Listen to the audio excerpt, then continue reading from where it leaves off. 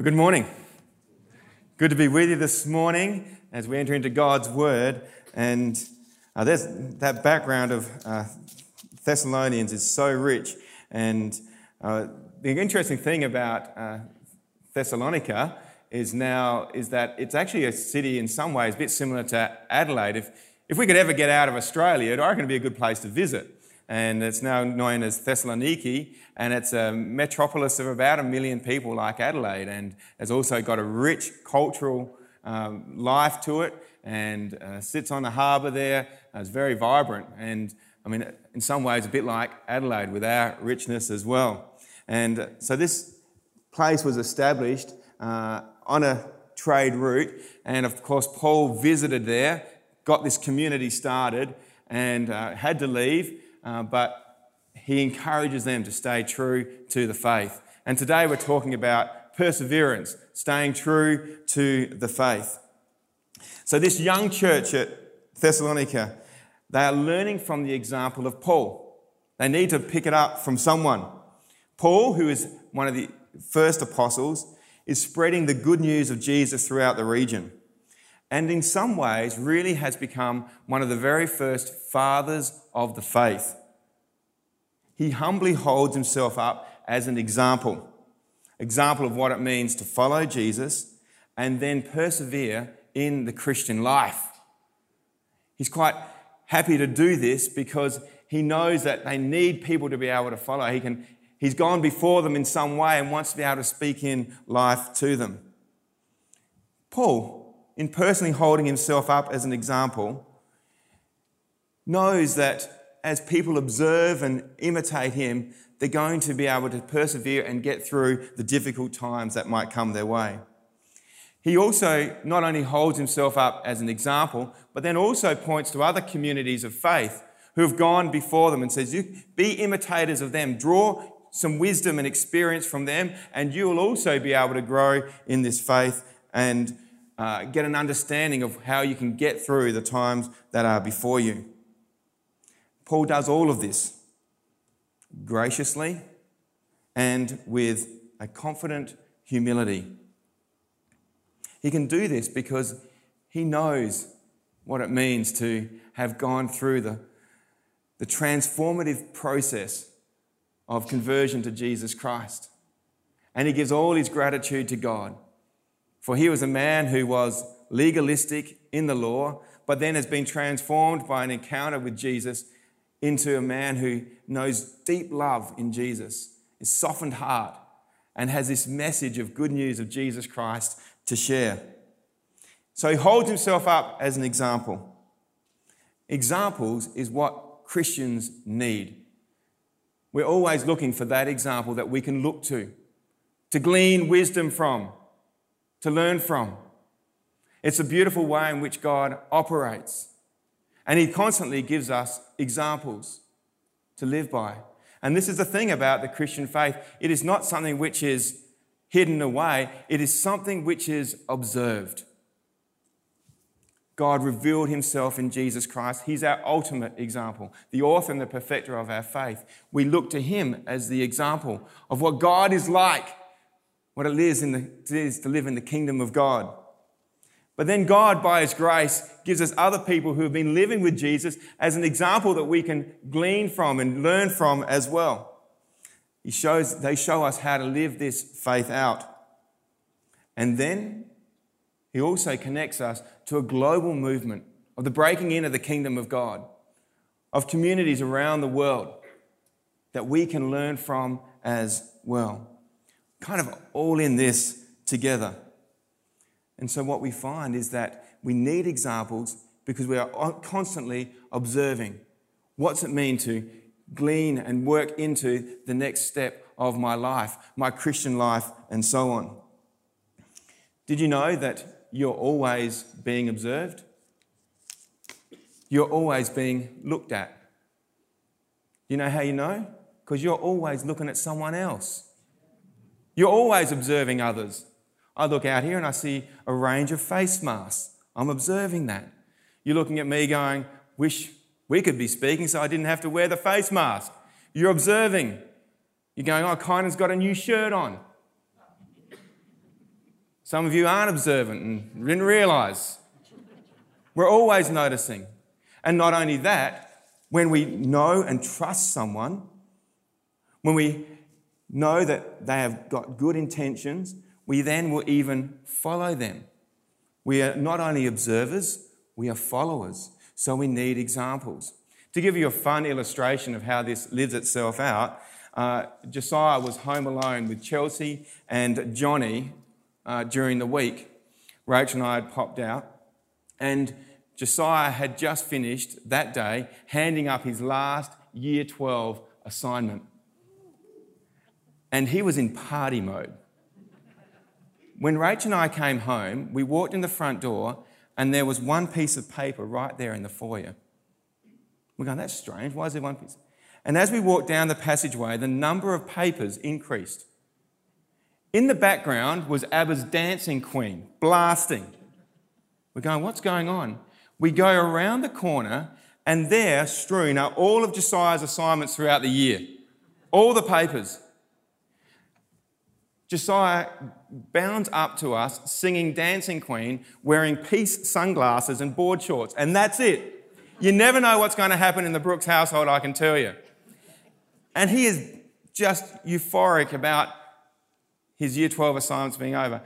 And in that moment, I didn't have the heart to say, look, bud, get back, you got one maths exam to go. I thought, we'll just give him his moment. Now, the interesting thing was that as he danced past me, Chelsea came up dancing, holding a wooden spoon, singing into that. And then as she went past, Johnny came bounding up, also with just shorts on, singing Dancing Queen. They looked like they were celebrating their handing up of Year 12 as well. All they were doing was imitating Josiah. And I didn't have the heart to tell them either, look guys, you've got a lot of work ahead of you before you get through Year 12. But it was just an example of them following someone else. We observe and we take on those who we trust and those who have gone before us, who can pass on wisdom. And this is what Paul is doing to the church at Thessalonica. He says, I've been through some stuff. In fact, I know what you're going through. And the season you're going through is difficult. The season you're going through is tough. And I want to let you know that I've been through some of those seasons before, and I'm going to help you persevere, how to get you through. Because it's really important that you do get through. And then he says, not only am I going to be an example to you, but I'm going to point you to some other examples as well. Because it's not just me, you're connected to this other movement, or this broader movement. And they're also going to be the example of how you can persevere through. And so Paul writes to this church, and you can see in the reading of it a pattern of trust following encouragement, exhortation, and his hopes for them. So I read from 1 Thessalonians chapter 2 from verse 13. And we also thank God constantly for this, that when you received the word of God, which you heard from us, you accepted it, not as the word of men, but as what it really is, the word of God, which is at work in you believers. For you, brothers, became imitators of the churches of God in Christ Jesus that are in Judea. For you suffered the same things from your own countrymen as they did from the Jews, who killed both the Lord Jesus and the prophets and drove us out and displeased God and opposed all mankind by hindering us from speaking to the Gentiles that they may be saved. So as always to fill up the measure of their sins, but wrath has come upon them at last. And here we hear Paul's pastoral heart. But since we were torn away from you, brothers, for a short time, in person, not in heart, we endeavoured the more eagerly and wished great desire to see you face to face, because we wanted to come to you. I, Paul, again and again, because he's an example. But Satan hindered us, worked against us. But for what is our hope or joy or crown of boasting before our Lord Jesus at his coming? Is it not you? For you are our glory and joy. Paul wants the very best for these believers. He wants them to persevere in the face of persecution. He wants them to live fully for Jesus. He's happy to be an example for them. He wants to be with them. You can hear his sentiment, his hopes for them. And then he holds up the example of other churches which have been through things as well, that they might be an example for them as well. We see that in Paul. His goal is to make sure that every believer who places their faith in Jesus Christ finish well. For whatever circumstance might come in life, that they might persevere right through to the end. This is a constant exhortation that Paul has. When he writes to the letter to Timothy, encouraging him, Paul writes these words: I have fought the good fight. I have finished the race, and I have kept the faith. I have kept the faith. That's the heart of Paul. And it's in this encouragement to his friends in the church at Thessalonica, Paul, drawing from his experience, shows us the keys to having a persevering faith. One which continues to keep the faith alive in the heart of the believer and the church true to her mission. And the first one is this. We read it in that first verse there. And we also thank God constantly for this. Paul knows that a life of perseverance is one which breaks through because there is a heart which is constantly giving thanks. He lives with the attitude of gratitude in all that he does. All the letters that Paul writes, even as he seeks to build up and at times correct and admonish, these letters are laced with gratitude to God for what he has done and for his people. And I think this is because Paul is able to live with gratitude, because in all that takes place, he is so grateful for what Jesus did in his own life. That's where it lies. That is the bedrock of his faith. A heart which is grateful to the Lord who has given himself Jesus, who has saved him, who has opened his eyes, who has given him freedom, gives him the opportunity to live in grace and a purpose. He is always grateful to God, and he passes this out.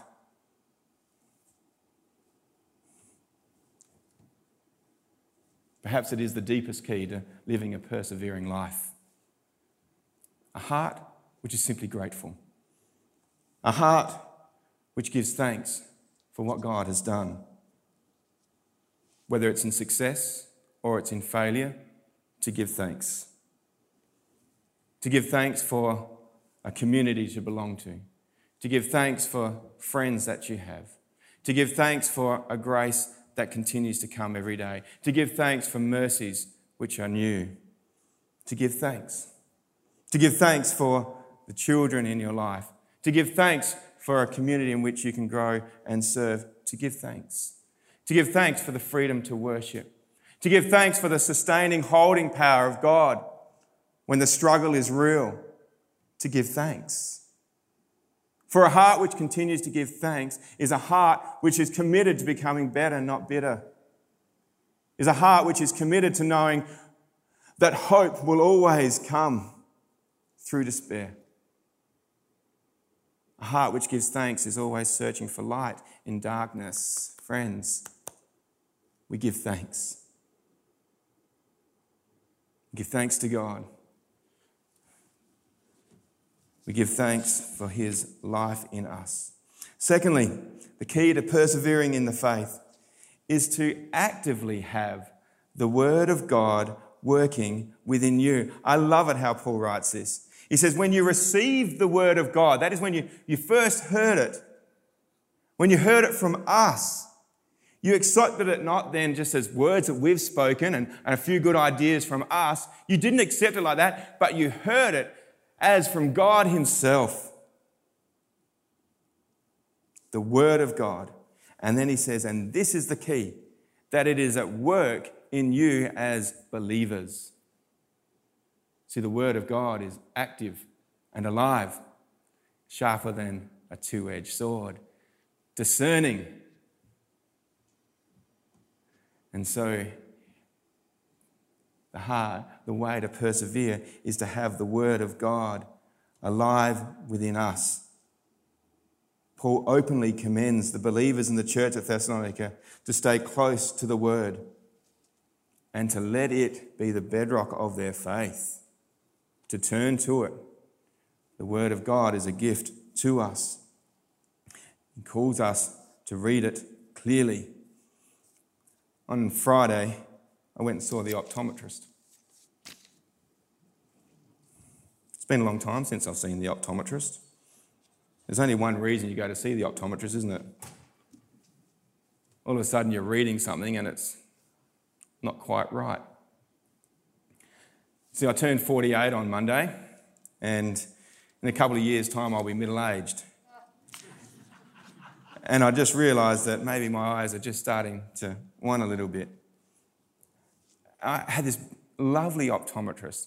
She was young and vibrant, and she was gracious with me. She said those nice things like, "Oh, you don't seem your age." And she said things like, "Oh, wow, your eyes are really good for the age that you are. I would have thought that you were here 5 years ago." That's what she said. And I said, "God bless you and bless your practice. You are a lovely person. Come to our church." I didn't say that, but I was thinking it. But what I was thinking was that, why do I need glasses? And this is actually the thought that I had.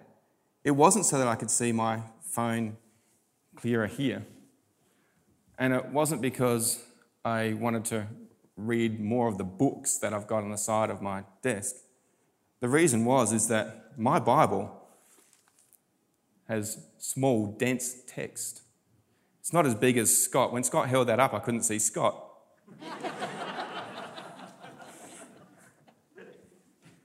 But I thought, heck, I'm reading my Bible, which I engage with every day, and I'm looking at the text, and it's just not coming to me as clearly. I could get a bigger Bible, or I could get glasses and keep being with this one at the moment, which I'm chewing over. You see, I want to see this clearly. You see, I want to read this closely, because in here is the power to change. This is active. These aren't just words on a page which I'm trying to get through the blur. No, these things which I can take and chew over and put into my life, and it keeps shaping me. You see, friends, the word never returns void. It is amazing when you're in a challenging season and you turn to the word and how often it speaks words of life and hope. Friends, this is your divine mentor. This is the example which you can draw from. Those who have gone before you experience the same sort of challenges and how they've gone through, and you can glean the wisdom from this. Is alive and active. People have done everything to make sure you can get this in your hand. Translated it, smuggled it, died for it, because this is living and active. And so Paul says, you want to learn how to persevere, stay actively growing in the word. If you need to, get glasses. Thirdly, the key to persevering is to learn from others who have persevered as well. Sometimes when we're going through a challenging time, we think we're the only one who's ever been through it. The devil loves to make you feel like you're all alone. He loves to make you feel like you're isolated. He loves to think that you're the only one who's ever experienced this. If he can do that, he's got you all set up.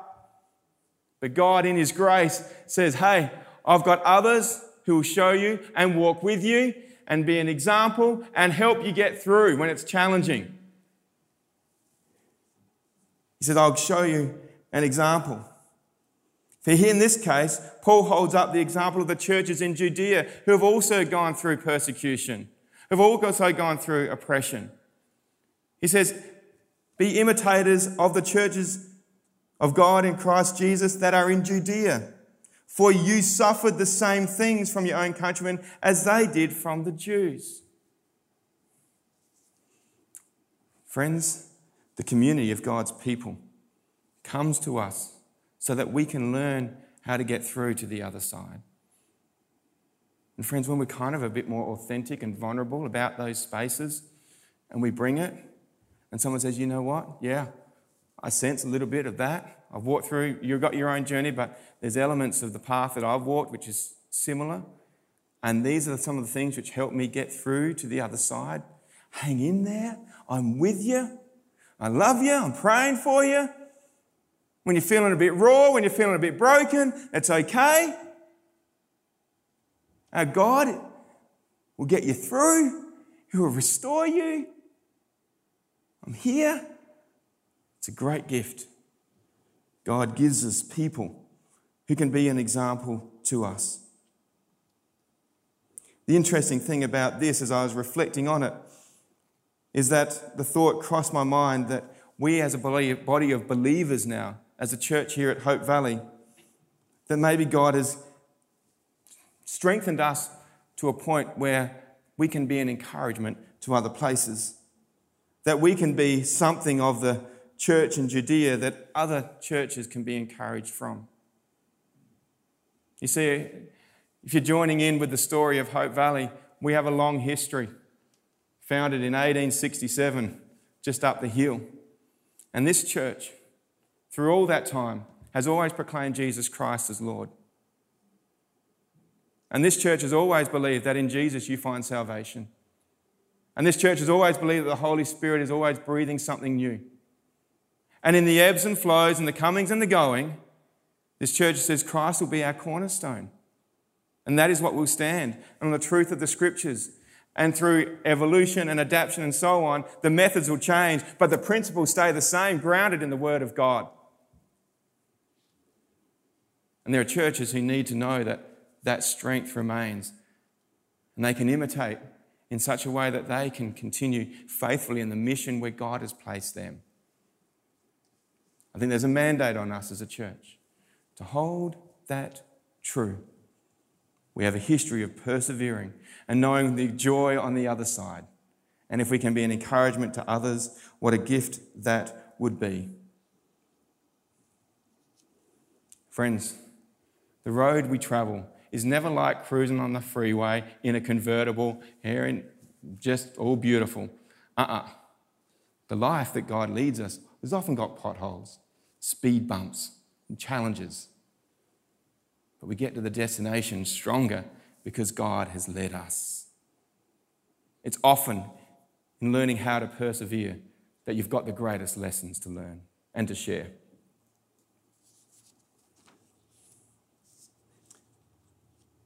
Number 4, in the key to persevering, acknowledge that what you're experiencing is real, but is in the context of a far bigger picture. Verse 17, it says, you can hear Paul's heart, but since we were torn away from you, brothers, for a short time, you can hear this sense of, I'm separated. In person, not in heart, we endeavoured the more eagerly and with great desire to see you face to face, because we wanted to come to you. I, Paul, again and again, but Satan hindered us. For what is our hope or joy or crown of boasting before our Lord Jesus at his coming? Is it not you? For you are our glory and joy. There is this great picture which is being painted here of these believers growing in faith, that it's going to be the crown of some of the work of Paul, of what God is doing. And you can hear Paul's desire to be with them and yet torn away. The key to persevering here is to acknowledge that place where you're at, but always know that there is a greater context, a greater picture that you're a part of. In our faith, we go back to the origins of time. In our faith, we've been birthed into existence by the move of the Holy Spirit.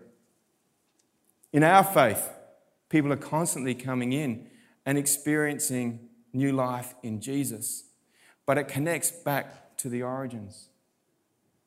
When it's finding it difficult, acknowledge it, but also know, Lord, you are sovereign in all of this. I can't see the end goal all the time, but I know that you've been faithful in the past, you're going to guide me into the future, and you have a glorious hope there for me. You see, when we're dealing with things only ever here, and we acknowledge that, but we do not get the broader context, then all we're dealing is with the anxiousness of this place. When God says, I want to ground you in the depths of who I am. For there is a picture which is being painted where the master artist is lavishly painting it that he calls us in to experience. And in all of this, friends, then, in all these examples that Paul gives us to persevering,